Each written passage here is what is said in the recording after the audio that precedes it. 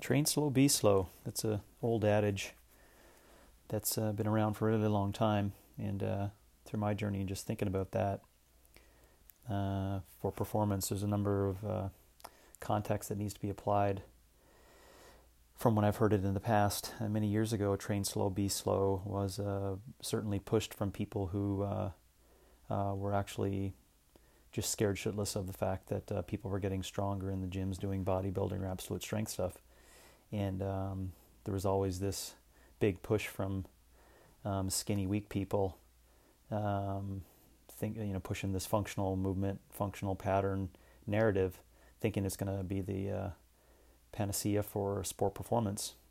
And it turned out that it wasn't the case. It turned out it was just entertaining, and it landed pretty soft.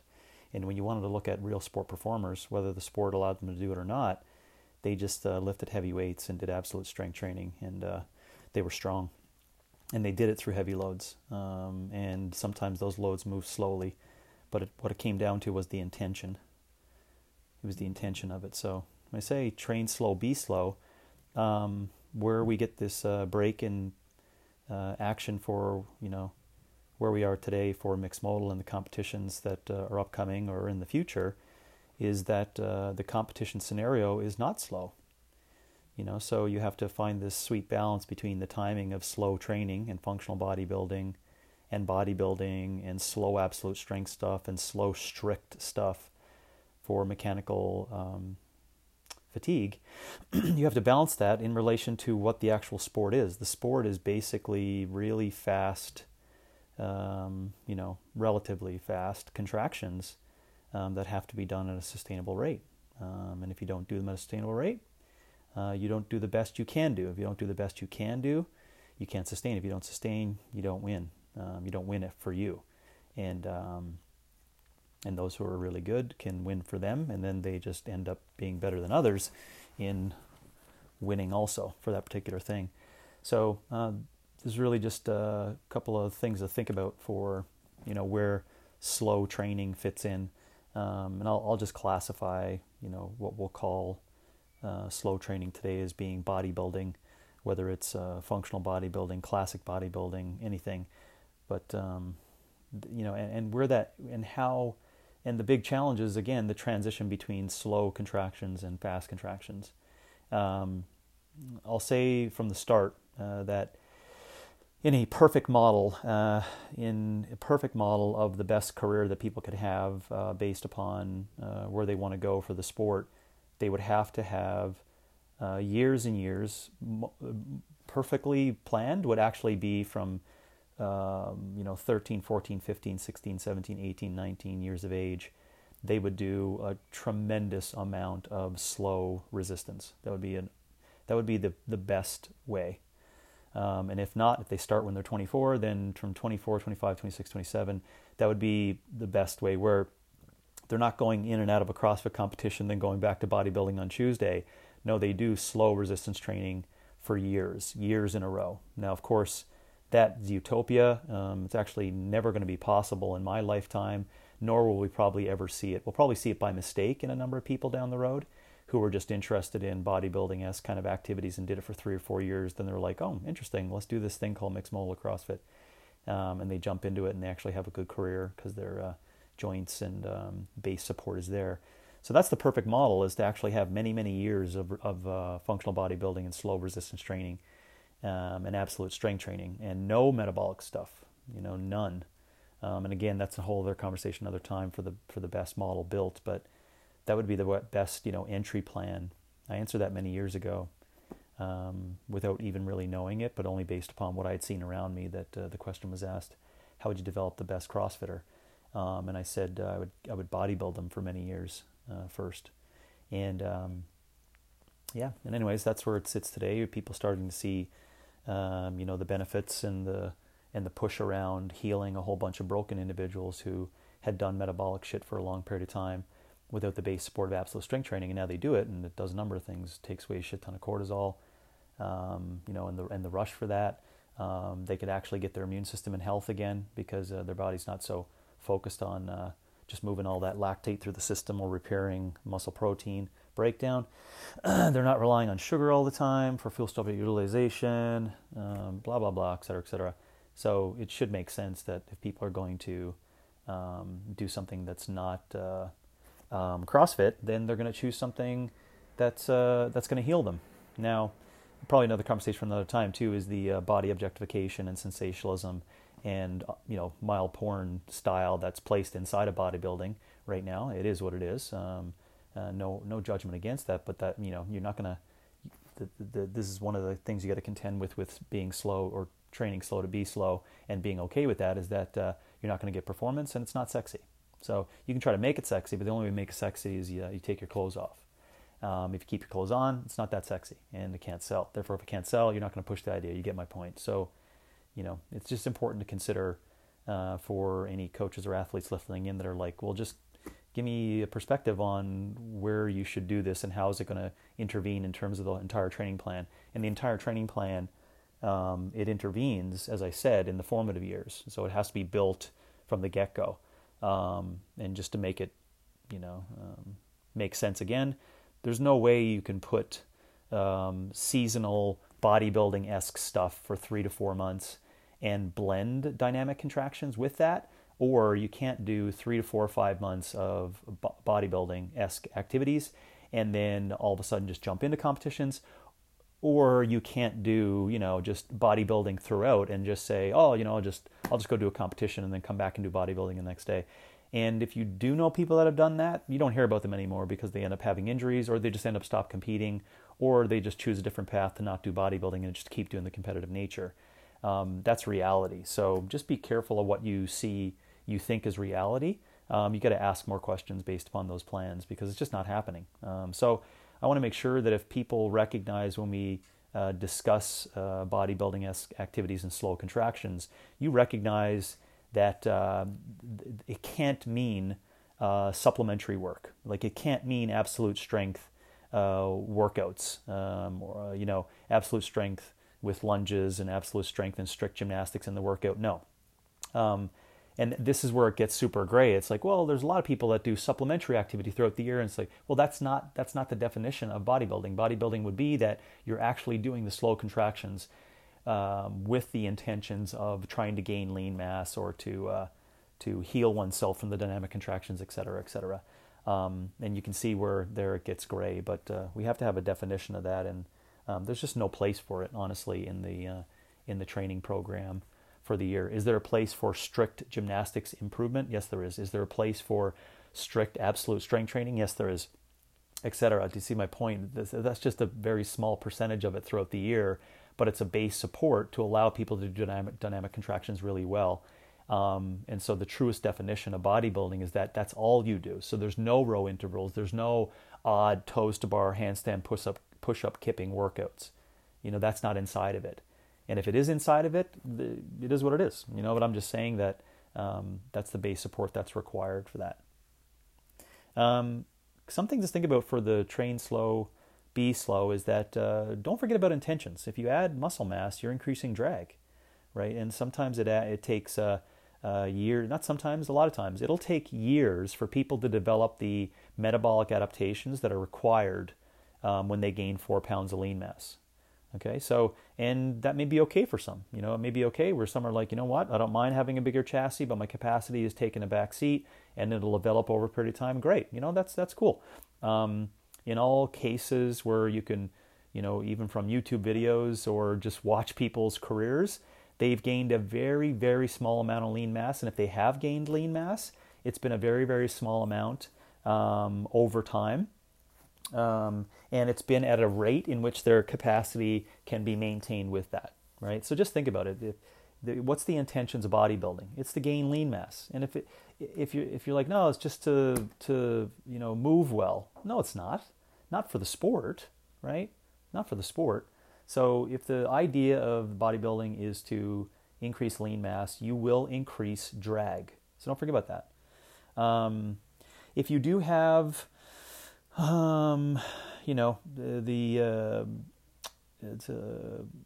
see my point here on this. Sorry for the spot. I just have it on a note to remind myself to look at that. You have to have a concept of the intensity that's used for the sport. So if you, for example, being great at football as a lineman, that doesn't make you squat 600 pounds for reps, right? They may be able to squat 600 pound for reps because they're a lineman. So you want to look at the strength and the absolute max contractions that are required in training slow at the maximum level that's required for sport development. So if you are going to do really intense max contractions, they have to resemble what it's going to be in the sport-specific situations most times. And this is where, again, there's grayness, right? So back to the bodybuilding-esque stuff. Bodybuilding-esque stuff is known as mainly mechanical and metabolic fatigue involved in the movements, right? So that's going to result in a lowered intensity. It doesn't mean that, bodybuilders don't do intensity or do max weights a lot, but the argument would be that, you could become stronger in the sport of mixed modal because you're doing hard contractions or because of your genetics, not because you did kettlebell flow and single arm dumbbell stuff for 6 months. That is lowered intensity. So just remember the strength, concept of it before you want to get into, just thinking that that's going to be the only one that's going to move you forward. So it's admirable. It's not that it's, and remember, having bodybuilding-esque kind of stuff or slow contractions, it's not because it works that it's popular. It's popular because it's not dynamic contractions. Don't forget about that, right? The sport is dynamic contractions. It's dynamic metabolic contractions. So if you want to ask the question, if there's the argument is, well, a lot of people are doing it, yeah, but they're not winning at the sport. So that should be the place where you go, where you actually look, and again, don't forget to say, oh, would they do supplementary band exercises at the end, and it looks like functional bodybuilding or whatever you want to call it, absolute strength, slow training. Again, we're not saying that's the program. We're saying that that's just, whatever you're doing as part of your preparation for the sport.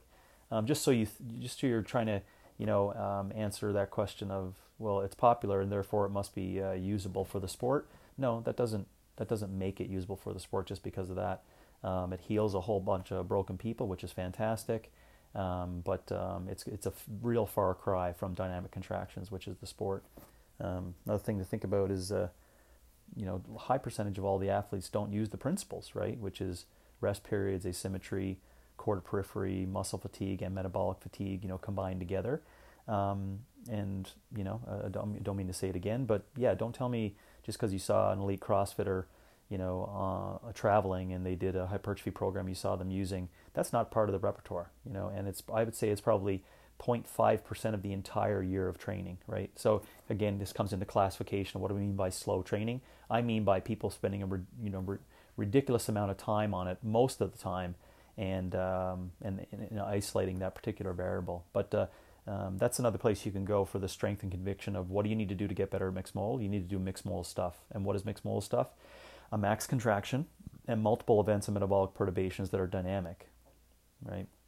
And therefore you have to say, well, just because there's a strict, gymnastics thing that shows up in the competition, we need to do a whole lot of that, which is bodybuilding-esque stuff. Well, you can go ahead and do it, but you're not going to be prepared for the metabolic contractions. So just remember that, if don't look farther than the top, 3% of all the athletes, and just look at their training all year, and you'll see that they're not doing that. Okay, that's pretty clear. So another way to think about it for where this, comes into play of training slow and being slow, this is what we have to contend with within the sport, and this is where I talk about the formative years and building. It is, I look at our sport as, individuals who are forced to, at a really young age, they're forced to do F1, without doing kart and all the progressive stuff that leads up to F1 racing. If I don't make sense of that, I'll try to think of maybe another example, but you need to have a lot of, years, maybe 12 to 18 years of age of doing absolute strength. 18 to 22 years, you're doing 50-50 of absolute strength and quote unquote strength speed, speed strength, the more dynamic contractions, et cetera, et cetera. 22 plus, it's full on, like I said earlier. But our sport, welcomes the 13-year-old to just get into thrusters and dynamic pull-ups. And because someone is capable of doing it at 14 years of age, or a particular female at 15, 16, 17 years of age, the entire system will hang on to that female's journey and say that everyone should be doing it simply because they are using momentum in most of the stuff. And what you'll never hear is 1,000 stories of those females who should have not entered the sport till they were 22 and got many, many years of absolute strength under their belt before they did the aforementioned, sport career. Instead, we want to pile on to 1 out of 1,000 15-year-old females and run that story hot and say this is the exact way that the sport should be built. When it's against all biological principles, you're asking that young female, or anyone, but you know who I'm talking about, you're asking that young female to get into F1 racing without going through learning how to ride a bike, learning how to ride a motorbike, learning how to do kart, learning F4, F3, F2. I don't even know the progression, but you get my point. So F1 is really fast, really complex, really dynamic. And you can't just scale loads and somehow make it look smaller for younger people. This is the issue with train slow, be slow, that if you train dynamically, you miss many, many of the formative years of absolute strength development, right? And I talked about this many times before with the weighted chin-up conversation and dynamic contractions around the shoulder and all the reps that are needed prior to that. Just because people can do 40 chest to bar in a row, that's not the definition of success. Just because they won a competition when they were 17 and they're just so talented with kipping pull-ups and dynamic activity, that's not the definition of success. The definition of success is that shoulder that can last, right, for 15 years, from 15 to 30 years of age. And of course, we'll see what that looks like, but there will only be 1 or 2 individuals and 988 other individuals or 998 other individuals no one hears about that dies out when they're 22 or they got shoulder problems or they're now doing compensatory stuff. Why? Because they didn't train slow, right? They needed to train slow at those formative years in order to get better at dynamic stuff when they're older. And our sport, last point on that, our sport is just pushes people directly into it. So there's no way you can even do almost, for the 21-year-old, 23-year-old, you can't do 6 months of off-season absolute strength training because they're just chasing something now. COVID's over, they're going to be back to competing every 3 weeks. And if you think they're not, well, you're obviously not coaching anyone out there today. Or as an athlete, if you're listening, you know what it's like. And listen, I have no judgment against that. It's just that if you need to spend time on developing a characteristic of absolute strength and slow movements, you need to spend months and months and months away from it. Even though knowing, I'm still aware of that, there's no transitional opportunity to go from 6 months of slow training and then just jump into an open season. It just doesn't work. We think it does, but it doesn't. We also have to think that it takes years to develop that transfer from weighted pull-ups over to dynamic stuff, right? So going from slow contractions to kipping, as an example, it takes a really long period of time. So let's not forget about that. If the intention of the sport as well is dynamic contractions made aerobic, it's not looking good. So this is the aesthetic issue that I have talked about previously. I'll mention it again here. That it's to look good. And again, there's nothing wrong with that. If you do that on your own and no one knows about it and no one ever sees you doing it, I'm happy for you. And if you feel good about it, it keeps you healthy, your immune system is strong, and you keep your clothes on and you don't sell it, that's fantastic. I actually, if you know about CCP or you know what we recommend most people do absolute strength slow training for their entire life as the best base of support for physical challenges. Not dynamic contractions, not the sport of CrossFit, not mixed modal, not sprinting, not kipping, etc. We don't recommend that. So, but you have to know that the intention of bodybuilding is to look good, right? And besides the drag thing, you just need to know that the intention is different for the sport, which is dynamic contractions made aerobic. So you just have to go back and stick with that and see where it fits into. Making it work. If there was a best method, I'll repeat it again. I would say do the formative years or see if people can spend a whole bunch of time through the formative years. And then if not, and if you do have people who are just wondering if it can be implemented inside of a mixed modal season, I would say 3 to 4 months basically of a complete away from any metabolic challenges and you're only doing bodybuilding. and then do 3 to 4 months of this middle ground stuff, and then you can compete for 6 months. And competing for 6 months doesn't mean you're just fired up every day. You just do these peaks and valleys throughout the 6 months. That would be, the most generalized way you can probably make it work, based upon that. Last couple of points too. We also forget that skills take years to develop, right? So these dynamic skills that to be made aerobic, that takes a lot of years. So even back to my point of 6 months in season and 3 months of actually doing absolute strength slow stuff, those are 9 months where you're not developing skills to make dynamic contractions aerobic. This is what people also forget about. And we, said it so many times before, and I still see it at play today. Individuals just want to chase the squirrel and jump into a weekend competition because they're like, I just want to see how I'm doing. I want to do a litmus test. And listen, it's all admirable. And but you got to do a lot of them for many years, like I have, and then with giving it to other athletes to recognize that it just pulls you away. There's a lot of positivity in it. Oh, I came 8th. Oh, this is where I am in the world. Or that's great. That's great. And you get to fight in the gym and exhaustion and all these things that are promoted based upon you being in the sport. That's all good, right? Except you're not training. Except you're actually backing up on your skill progression. You see, this is the point. So if you've got skills that you need to develop, and let's just say there's 12 of them, and they need to be developed aerobically and dynamically for a long period of time, that takes years to develop. And it's not years of like every 2 weeks you spend time on it. It's like a non-stop skill-based progressive overload approach, right? That's just skills to make dynamic contractions aerobic. I mean, I haven't talked about other skills that could be involved. There's a plethora of them inside of mixed model. So it's something to think about. Final couple of points here before we finish up. Yeah, you have to ask the question, some of these deepest intentions of it, and let's just all move forward in the progression of the sport.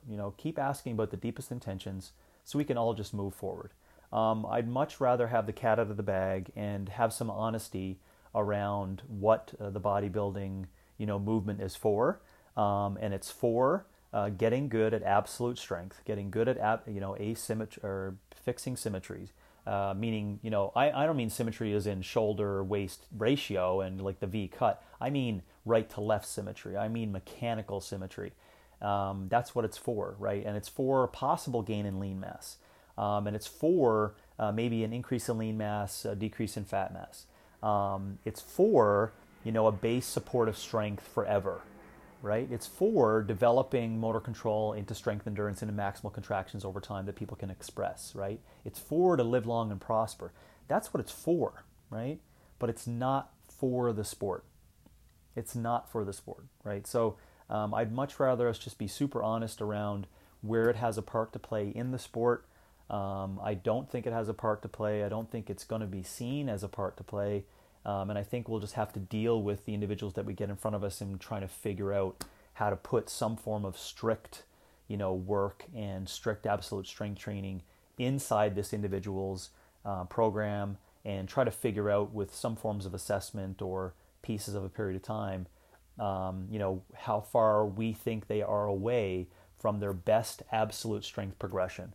And take it from me, I've indirectly done this really ineffectively for a lot of people in the early years.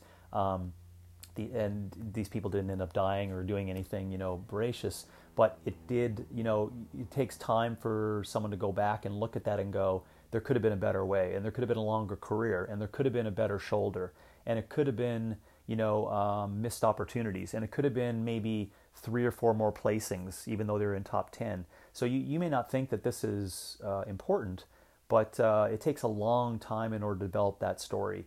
Where if I was to rewrite it, I would have made those people not compete for a year and a half until I got really exhausted the whole context of getting their absolute strength down and slow absolute strength. And then I would have purposely kept them away from chasing the squirrel in the off season for 6 months, with that off season style training and putting it into place. So I just want us to be more consciously aware and honest around where that bodybuilding style stuff fits in. And to be simple, I don't think it has any place to play inside of mixed modal.